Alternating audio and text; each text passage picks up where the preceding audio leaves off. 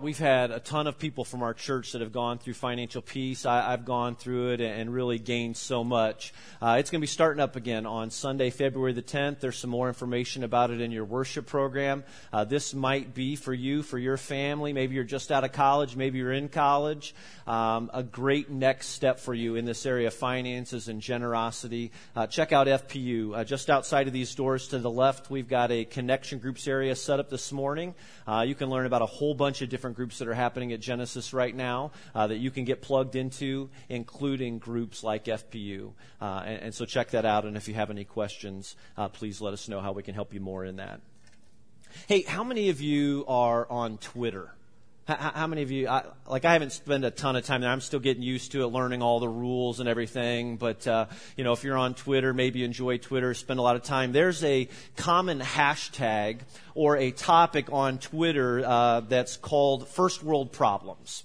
I don't know if any of you have seen this or not. It's really pretty funny. I've been checking it out recently, but it's called First World Problems. And basically what it means is that there are those things that we encounter by living in a first world like America, or things that really, when you think about it, are kind of sort of amusing. We complain about these things, but they really are a product of living in a developed society like America. For instance, one of the examples is like this. Somebody tweeted recently, my meal was so large, it got cold before I could finish it.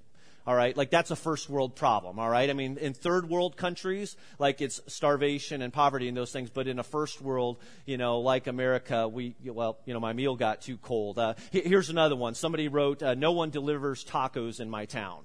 All right, again, there's a first world problem. Or how about this one? Because it's not just about food. One person said, I don't have any work to do at my job this week, but I still have to show up. All right, first world problem. My back hurts from lying in bed and watching TV all day. Someone tweeted, the owner of the Wi-Fi I've been stealing had their techie son home for Christmas, and now they've got a password. All right. The waitress refilled my coffee cup, and now my cream and sugar balance is completely off. Or how about this one? I can't use the touch screen on my phone while wearing winter gloves. Again, that's a first world problem. Well, first world problems aren't anything new, and it really turns out that even as you look in the Bible, that in the days of Jesus, there were people dealing with these quote-unquote first world problems. And today, as we finish up this series that we've been in here at Genesis called The Ladder, we're going to look at one such person and one such instance of this. And so if you've got your Bibles, I want to invite you to take them, if you would, so that you can be there with us, and turn to Luke chapter 12. And as you do that, I want to remind you that we're getting ready to start the story here at Genesis. We're going to spend 31 weeks working through the Bible, and one of the tools that we're going to use with that is a book called The Storybook, and we've sold a ton of these for a $5 donation. We've got those available outside at the Info Hub, and you can pick one up. I'm going to intro kind of the story next week, and then beginning February the 3rd, I'm going to encourage you to start reading if you haven't already, and if you've had, that's fine. But we're going to get started next week. And so if you're like, okay, when's the starting point to start reading? It's next Sunday, all right? And so next Sunday I'll say, okay, now read chapter 1, and then we'll preach on chapter 1 starting on Sunday, February the 10th. But speaking of the story, speaking of our Bibles, Luke chapter 12. Here's what you need to know before we get into this. When Jesus walked the earth, he would go around from place to place and teach. And he regularly taught with parables, what the Bible calls a parable. Now, a parable is a simple story. It's typically a made-up story. It's very believable, but it's a fictitious story, and told in such a way to illustrate a bold moral or spiritual lesson. And Jesus used these parables all the time as a teaching device. He basically told these parables as a way of getting his point across. And on this one occasion, Jesus was talking to a group of people, and he was talking to them specifically about the dangers of greed and possessions. And in Luke chapter 12, verse 16, it picks up this way and simply starts out, and he told them this parable. And here's how it goes. Jesus said, the ground of a certain rich man yielded an abundant harvest. Now, let's just stop there for a second, because if Jesus told this parable today, we'd have a whole bunch of people that wouldn't like this guy, all right? And they wouldn't like him. The media would be all over him, all right? Because right now, the rich getting richer, it's really kind of sort of a touchy subject. And this parable, and as we can see, this farmer has been pretty successful. He's rich, and now his crops yield abundantly. I mean, it's what we'd call a bumper crop. And so here's his dilemma. Verse 17. He thought to himself, what shall I do? I have no place to store my crops. Now there it is. That's the first world problem. All right, for this particular guy. He basically says, hey, I've got so much stuff, I have no idea where to put it all. Now, before you or I go about judging this guy, let's remember that we've all got first world problems kind of like this too, don't we? I mean, when you think about it, I mean, how many of you have stuff in your garage right now, and because you have stuff in your garage, your car had to sleep outside in the cold last night, right? All right, everyone can kind of relate with that. Or if you're like my family right now, you've already got that pile or coming together in the basement, getting it ready for the spring garage sale. I mean, all those things that you don't need anymore. Or how many of you have ever noticed how, especially in Hamilton County, there are storage units everywhere? I mean, you'll drive by a few of them on the way home today. It's those units to hold on to those things that we don't have room for, in our house. And I know there are all sorts of other reasons for them too. But you can kind of see what's going on here with this rich farmer. I mean, he's got a storage problem. He doesn't have enough room, so he comes up with a solution. Verse 18 says, then he said, hey, here's what I'll do. I'll tear down my barns and build bigger ones, and there I will store my surplus grain. Remember, Jesus is telling this story now. And I'll say to myself, you have plenty of grain laid up for many years. Take life easy, eat, drink, and be merry. Now, we can look at this and think, that's great advice, right? I mean, if your barns aren't large enough, just build bigger barns so that you have a place to store it all. I mean, when you think about it, do you realize that we have a whole multi-billion-dollar industry today devoted to giving advice like this? It's called the financial planning industry. And any wise financial planner would coach you to do things like this, or at least the modern day equivalent. And that is that you don't need a whole bunch of money in your checking account. You'd be better off to take some of that money and put it into a savings plan, or put it into a mutual fund, or put it into an IRA. I mean, you need to invest it. And that's great wisdom. I mean, that's great wisdom that any person should benefit from. And if that's what your kids do one day, I mean, like if later on in life you discover that they were actually listening and not spending everything but putting some money off to the side and investing it, you or I mean, we'd all be proud. And that's probably what this crowd listening to Jesus is really thinking as he tells this story. And after all, there's a lot in the Jewish culture that rewards being wealthy. And most of the people around this time would have assumed that this man in the story was wealthy because God had blessed him. And that only makes sense in this time, because if God's on your side, you're going to have a lot of stuff and you're going to be rich. That's what they thought. That's what they believed. Plus, again, there's a lot of wisdom in the Old Testament, too, that talks about the importance of saving. I mean, it's like one proverb says, that in the house of the wise are the stores of fine food and oil. But then it says, but a fool devours it all.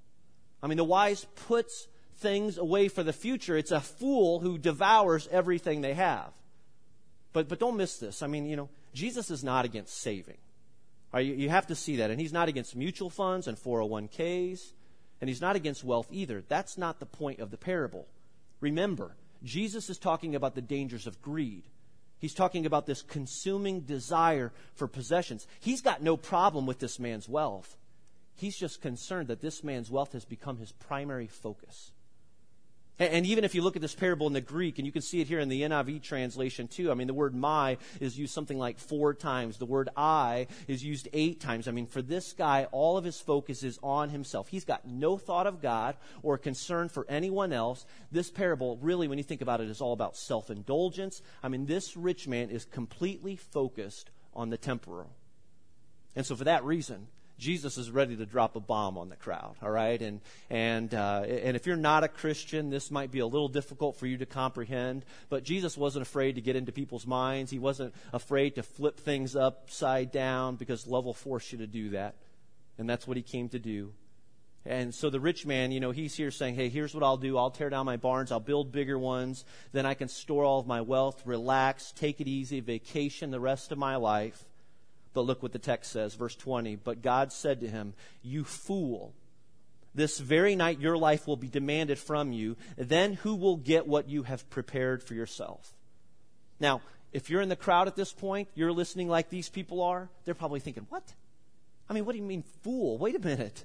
I mean, this is a smart guy. And now you're going to kill him off? I mean, aren't we supposed to like this guy? Aren't we supposed to admire this guy and follow him and live like him? But now you're talking about taking his life? Remember, it's a parable, all right? This guy doesn't exist. Jesus isn't picking anybody off here. But what's Jesus saying? I mean, what's the point he's trying to make? Well, for the rich man in this story, he had one fatal flaw, and that is that God is not at the center of his life. God's not the priority. I mean, for the rich man, his primary passion wasn't in following God or following Jesus, but in following his wealth. And so Jesus is trying to make a very strong point here that if your life is all about saving and accumulating and growing rich, and that is your primary purpose, then you're really missing the point of life. You're missing your purpose. And so we know and we assume that the rich man in this story that Jesus is telling, he dies, and Jesus wraps up the parable with a question for the crowd, and you just basically ask, okay, now what good is the bumper crop to him? I mean, he kept it all for himself, and now what good is it? And then he concludes with this statement, this is how it will be with whoever stores up things for themselves, but is not rich toward God. I mean, I think if Jesus were sharing this parable today, I think he'd say it like this. It's in your notes if you want to write it down. That we gain from what we give and not what we leave. We gain in this life and purpose from what we give and not what we leave. I mean, those who gain the most out of this life, according to God, according to Jesus, are the ones who are most generous. And so that's why we've been talking about the ladder. We've got a couple of them up here. We've been talking about these over the past couple of weeks, and we've tried to encourage everyone to think about getting on the ladder somewhere. That's the challenge. The challenge isn't about a certain amount, but it's just everyone taking a step. And if you're not already on the ladder, if you're not already on this path toward generosity, it's just about getting on the ladder somewhere, because the desire that God has for your life and my life and even for this church is a life of generosity in all things, including your finances, that we would give generously. And so generosity is where this ladder is going, and that's what God wants for each and every one of us. And as 1 Timothy said, and we looked at this a couple of weeks ago, generosity is the path towards a life that is truly life. I mean, that's what God desires, what he has laid out for each of us. And so 2 weeks ago, we started talking about what it means to become an initial giver. An initial giver is someone who takes a first step on the ladder. And if you missed that message or any of these messages, you can check them out online or pick one up at the Info Hub today before you go. But an initial giver is someone who maybe realizes or recognizes that I'm not giving anything, but here's what I'm going to do. I'm going to take a step up onto the ladder, and I'm going to give something, and I'm going to give it first every month. I'm going to come up with an amount, and I'm going to give it consistently, and that amount is between you and God. I mean, that you come up with that for yourself and you take the first step up on the ladder. And it's just really cool. And again, I've seen some stories. I've heard some stories of those who are doing just that. And if that's you, you just keep going. All right, I am behind you. We're behind you. And you just keep reaching out to God and trusting him with all things, but keep going. But last week, we talked about another step on the ladder and another step for many of you. And that's what it means to take the next step from maybe being an initial giver to what we call the proportional giver. Now, a proportional giver is a percentage giver. And we just talked about what the Bible has to say about what it means to be a 10% giver, to just live your life in such a way that you say, you know what, it all comes from God, but I'm going to set apart the first 10% of everything that I receive, and I'm going to give it to my church, or I'm going to give it to other, places that are set on an eternal perspective. And as I told you just a while ago, we had something like over 100 people, and many for the first time, that have said, you know what, I'm taking that step. And I just think that's so awesome. And if you miss that opportunity and you want that accountability, we've got some of those cards back at the Info Hub. You can fill it out today. We'll send you some encouragement, some email encouragements along the way, just to say, way to go, keep going, and just try it. Just try it for 10 weeks. Well, today, as we close, we're going to look at what it means to take another step on the ladder. And if you're taking notes, we're just calling this what it means to be a generous giver. And a generous giver is someone who is ready or willing or able to move on from 10%, because it's where you recognize that it all comes from God, it all belongs to him.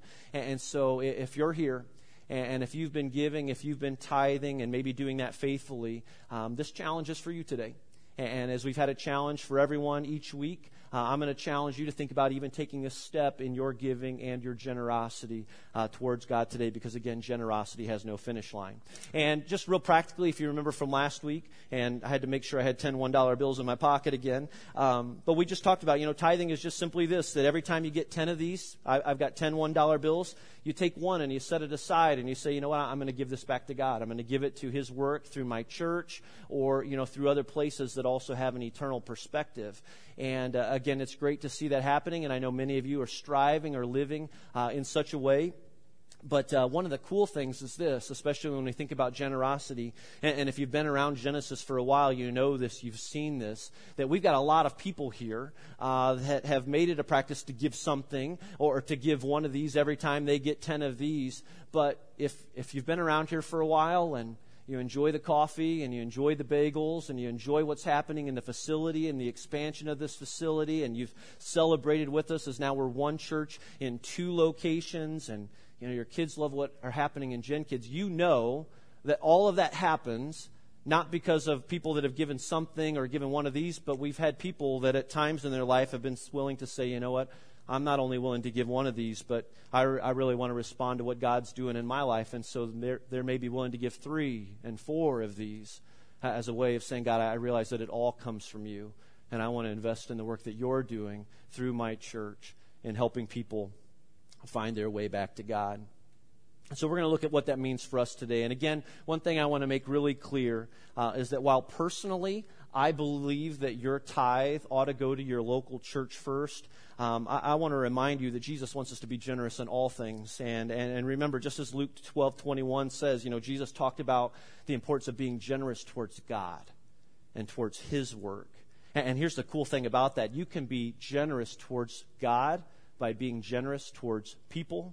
And so when you start giving and when you start tithing, God's going to start growing your heart. He's going to start opening your eyes to see things you've never seen before. And you'll not only want to give to a church like Genesis, but you're going to want to give beyond Genesis to other great causes like Young Life, Keynote, Campus Crusade, Crew, as they're called, and so many other places, great ministries that have an eternal perspective. And that's just one way that God has really stretched Jenny and me.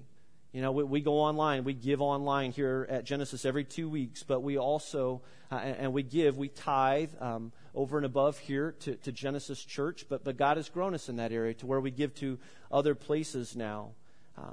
And I don't tell you that to impress you, but as I challenge you today in that or in all of this, I just want to let you know that I'm letting God do that work in my life too. So here's what I want to do. If we want to, and if there's any part of you at all, and I think we've all got some of this in us to a degree, if we really want to be generous people, we need to know how generous people live and how they act. And so I want to just share with you a few characteristics I've noticed in generous people. And the first one is this, that generous people are thankful. They really are.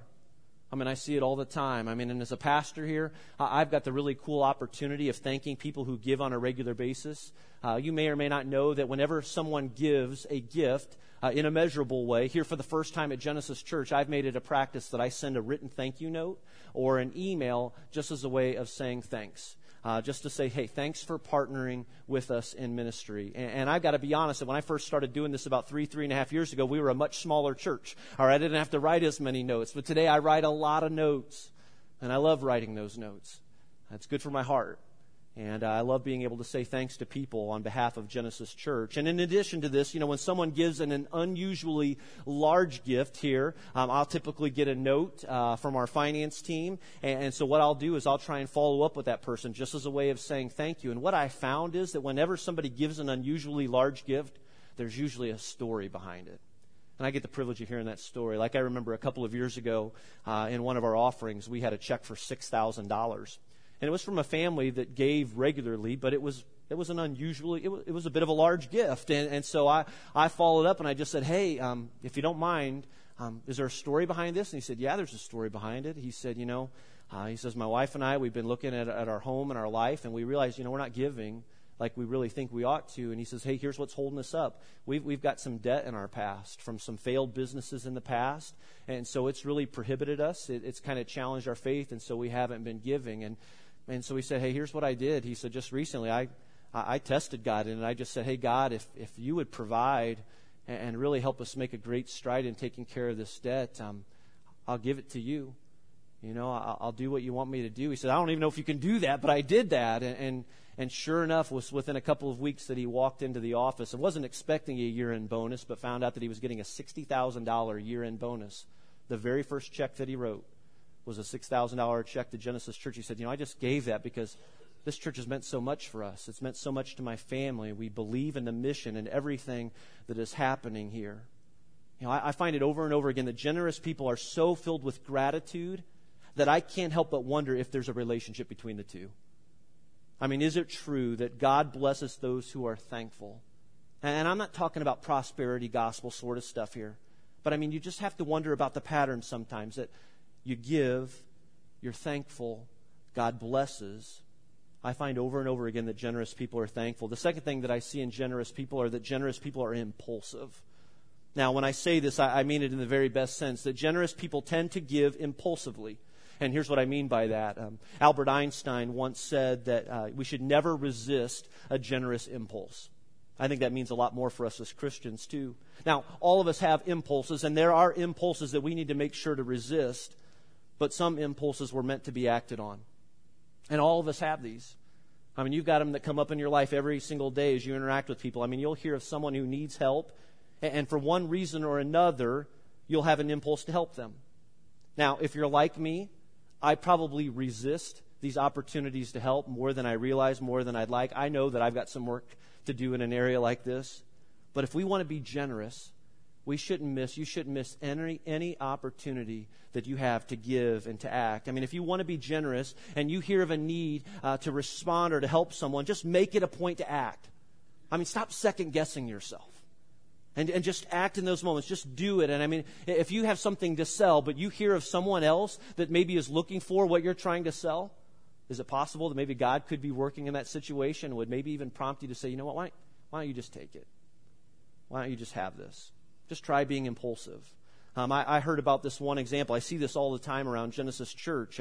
It's just like with selling the copies of the story right now. I heard about someone from our church that as they went up to the table the other day, they put down $60 and just said, hey, I only need one, but what I'd like you to do is I'd like you to just give some away. We see that all the time here. Again, I'm guessing that it was an impulse, and they acted, and probably blessed by it, and someone else to have the opportunity to be blessed by that too. I've seen this in others. One of the cool things about being a pastor is that I get to be the in-between guy for so many sort of anonymous gifts, and so over and over again, I can think of several in the last month or two where people heard of something, heard of a need, maybe someone in this church through a small group or through a connection or whatever, and I'll get a call from someone who will just say, hey, I want to give some money to such and such, but I don't want to have anything else to do with it. Would you just take it? I want to be anonymous in that. And then I get to go and I get to give that gift. I get to play that in-between role to generosity. And it's just amazing, that most of the generous people that I know, they give into their impulses all of the time. Now, do generous people plan their giving? Yes. They do plan their giving, and most of the time they're not only generous givers, but they're also proportional percentage givers, and so they're strategic about how they give. They have it planned out over the course of the year, but they might also realize that they can plan all they want, and God's going to still throw them some curveballs from time to time. Generous people realize that they can never outgive God, and so the giving continues. And another thing that I see is that generous people like to be stretched. They really do. For the most generous people I know, generosity, it almost becomes like a sport for them. It's almost like a game that they play. It's like they're always trying to take another step, to do a little more every year. I know of one family here at Genesis. They were on their way here just a little while ago, and they were talking about, they're having a conversation of, hey, what are we going to do with our tax return in 2013? Well, that very same day, they heard that our very own Josh and Heidi Tandy were going to leave to go plant a church, and they almost immediately turned and looked at one another and said, I guess we just figured out what we're going to do with our tax return. Once you start moving in the direction and reminding yourself all the time that it all belongs to God and that you can never outgive Him, you just get to this place where you discover that returning the tithe, it just always isn't enough. And last week we talked about that passage from the book of Malachi where God says, hey, bring the whole tithe into the storehouse and see if I don't throw open the floodgates of heaven and pour out so much blessing in your life that you won't have a place to put it all. And so for some people, when they do that and God proves that He is faithful, I mean, their generosity becomes addictive of sorts. And it's like they can't stop at 10%. And so they might give over and above to other things that are happening in and around Genesis Church.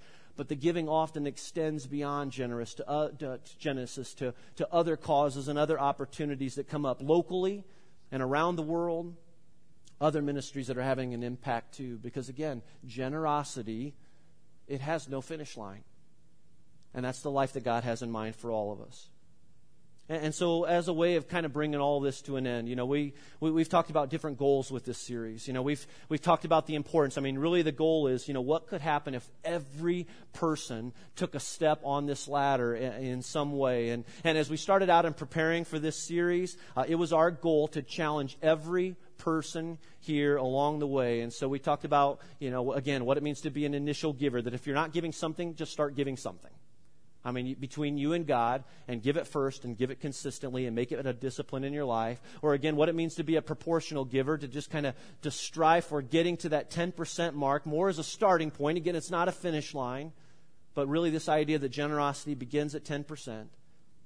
And today's no different either. Just a very specific challenge for some of you, whoever this impacts. I mean, that if you give over and above, if you tithe, and I can't say thank you enough, because God is doing some great things because of your work and your gifts.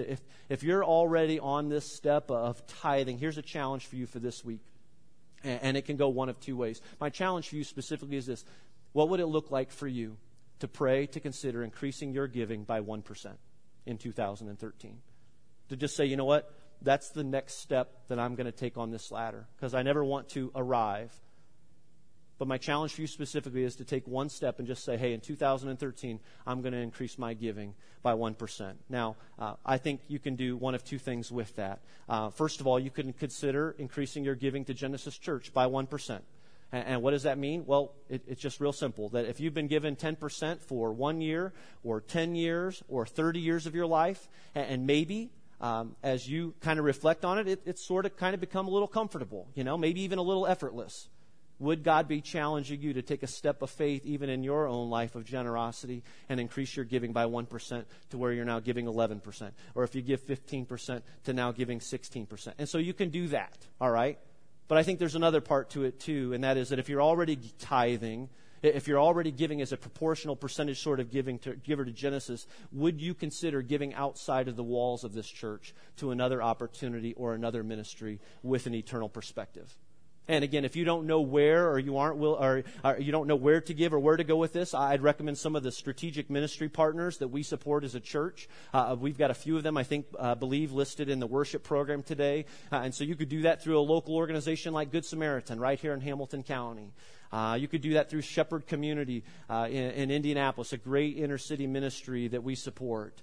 Josh and Heidi, who have been on this staff for over 3 years now, are getting ready to go and plant the church, and they're looking for supporters in that.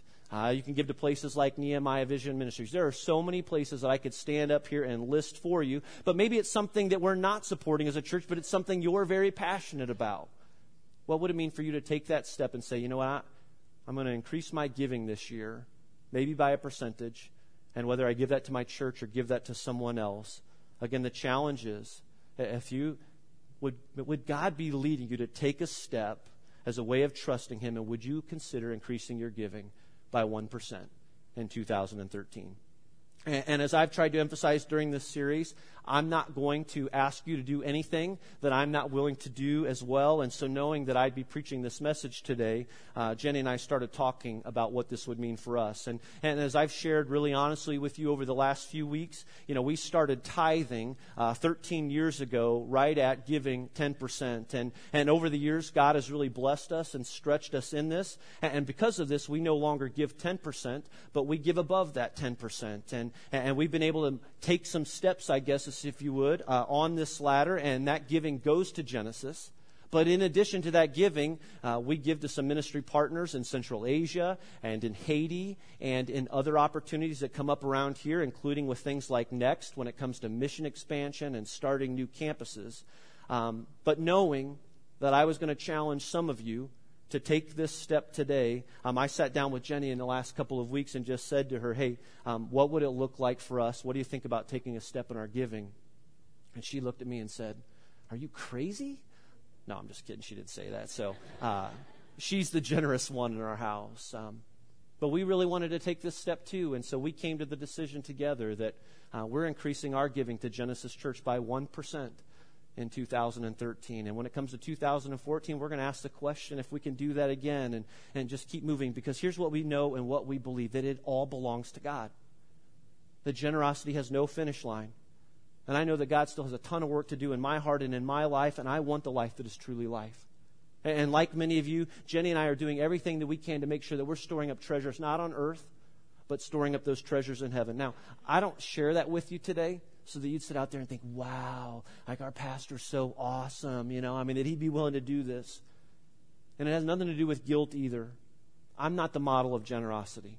Please know that. I mean, if you had any idea of the potential influence and power that money could have over my life, you probably wouldn't let me teach this message. There are so many others. Even right here in this room, people that far surpass me in this area of generosity. But I share this with you today because I'm an example of someone who has lived on my plan and I've lived on God's plan. And 14 years ago, I started out as an initial giver, and God helped me become a proportional giver, and now He's helping me to grow into a generous giver. And I'll tell you what, having been on my plan and now on God's plan, I would never go back to living on my plan ever again. I have no regrets of the way that God has blessed me and blessed our home and blessed our family, and that's what I want for you too. And so if you're not giving, start giving something. Just make that a goal in your life. You might be surprised to see what God does in your heart. If you're not tithing and would like to, and I know that for some of you, maybe you walked away with the best intentions this past week, but as you looked at the numbers, you were like, it's crazy. Like, there is no way. Some of you probably need to take that step of faith. But I realize that for others of you, maybe you need to step back and think, okay, maybe here's a goal. Maybe I'll increase my giving by a percentage this year, and the next year I'll do it again the same, and I'm just going to keep moving on ahead. I believe that God loves that desire in us and that faith in us, and He'll celebrate those steps with you and me and anyone that's willing to take them. But if you're giving beyond the tithe, don't be afraid to let God stretch you in this area of generosity too, as He is for me, because again, generosity has no finish line. And so ask God, pray to God. This is between you and God. God, what would you do through me? What would you have me do in 2013? And I promise you that no matter where you are on this ladder right now, you will never waste your money and investing in the work that God is doing through Genesis Church and through so many other great places and ministries right here in this world. So finally, just as a way of kind of wrapping this up, maybe you hear all of that today and you think to yourself, I want that. I want to take those steps. I want to be on that path. And I believe that many here today, this is what you want. This is the life that we want to live. We want to grow in generosity. How do you do that? Just real fast. These are just the closing statements for this series on the ladder. One I would just say to you is just start thinking beyond yourself. In anything and everything. Just think beyond yourself. The rich man in this parable had one person in mind, himself. But remember, Jesus warned about that kind of life. He warned about those sort of dangers. Is it okay to buy things? Yes. Is it okay to take trips? Yes. Is it okay to put money away and to save for the future? Yes. But nothing tops investing your resources in the work of God in this world.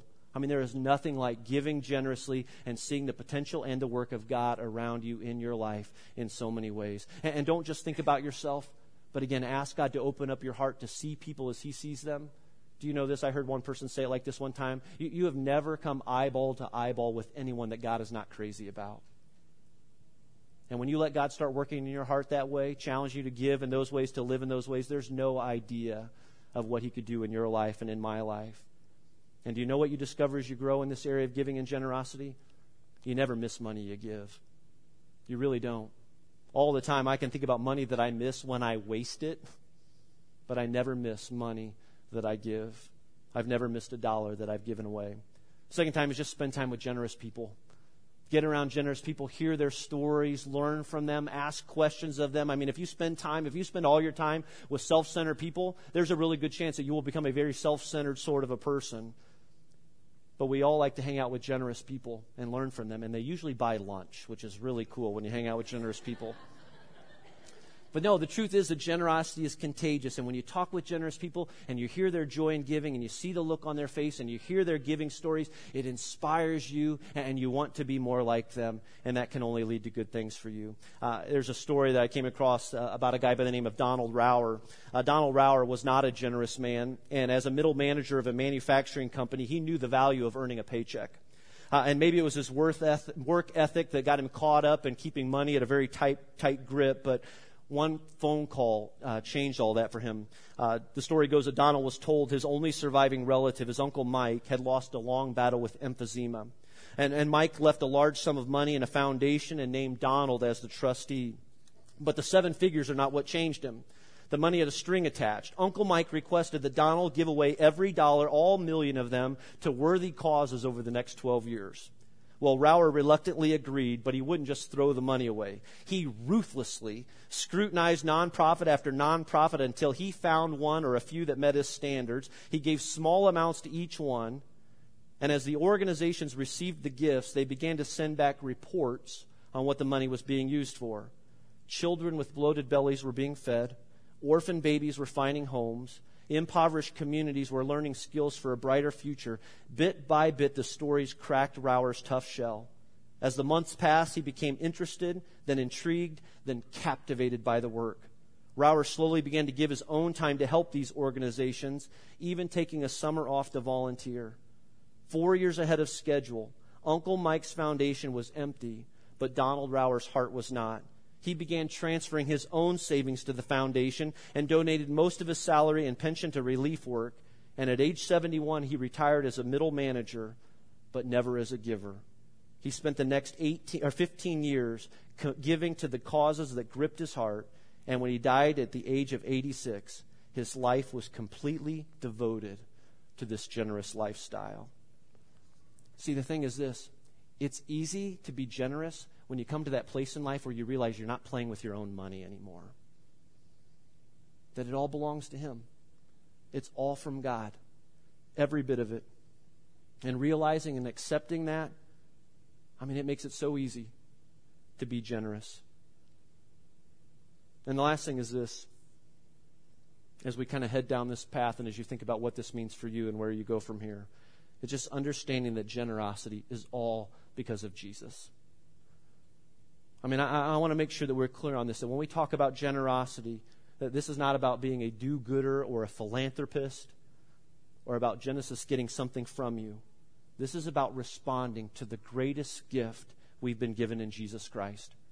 2 Corinthians chapter 8, verse 9 says this, "For you know the grace of our Lord Jesus Christ, that though He was rich, yet for your sake He became poor, so that you through His poverty might become rich." Those words right there, these words remind us of the kind of generosity, the kind of life that God desires for each of us, and how it's inspired and grounded in the life of Jesus Christ. That before He came to this earth, He was rich. He had all of the benefits of heaven, and He gave up every single one of them by becoming us, by becoming one of us. And He lived His life for us and among us, and He died for us and for our sins so that we could become rich. Rich in forgiveness, rich in faith, rich in hope, and rich in love. He became poor so that through His generosity, we might become rich in the things that matter most. And I really believe that's why He gave us communion. And as we're going to do right now, that when we have the opportunity to celebrate communion, we get to be reminded of what Jesus Christ did for us. The generosity of our God in sending Jesus Christ for the forgiveness of our sins. Our band's going to play. We've got 2 tables set up in the front and a couple in the back. And I'm going to release you here in just a moment to go. And at the table, you'll find a cup. We like to remind people, don't be confused. It's actually 2 cups. Take them both. The juice is in the top, the crackers in the bottom. But I'll invite you in just a minute to go and to take communion and take it back to your seat. And we're going to sing a couple songs, and you can take communion when you're ready. If you know Jesus Christ as your Lord and Savior, you're invited to celebrate communion with us today, to be reminded of the generosity of our God. If you don't know Jesus Christ as your Lord and Savior, this is a great time to maybe reflect on, hey, what does this mean for me? I mean, what does it truly mean that God would send His Son, Jesus Christ, for the forgiveness of my sins? And so I want to invite you to go now, and you can receive that communion. You take it when you're ready. Feel free to pray. Feel free to sing along with us. Let's give God thanks for His generosity and His love towards us.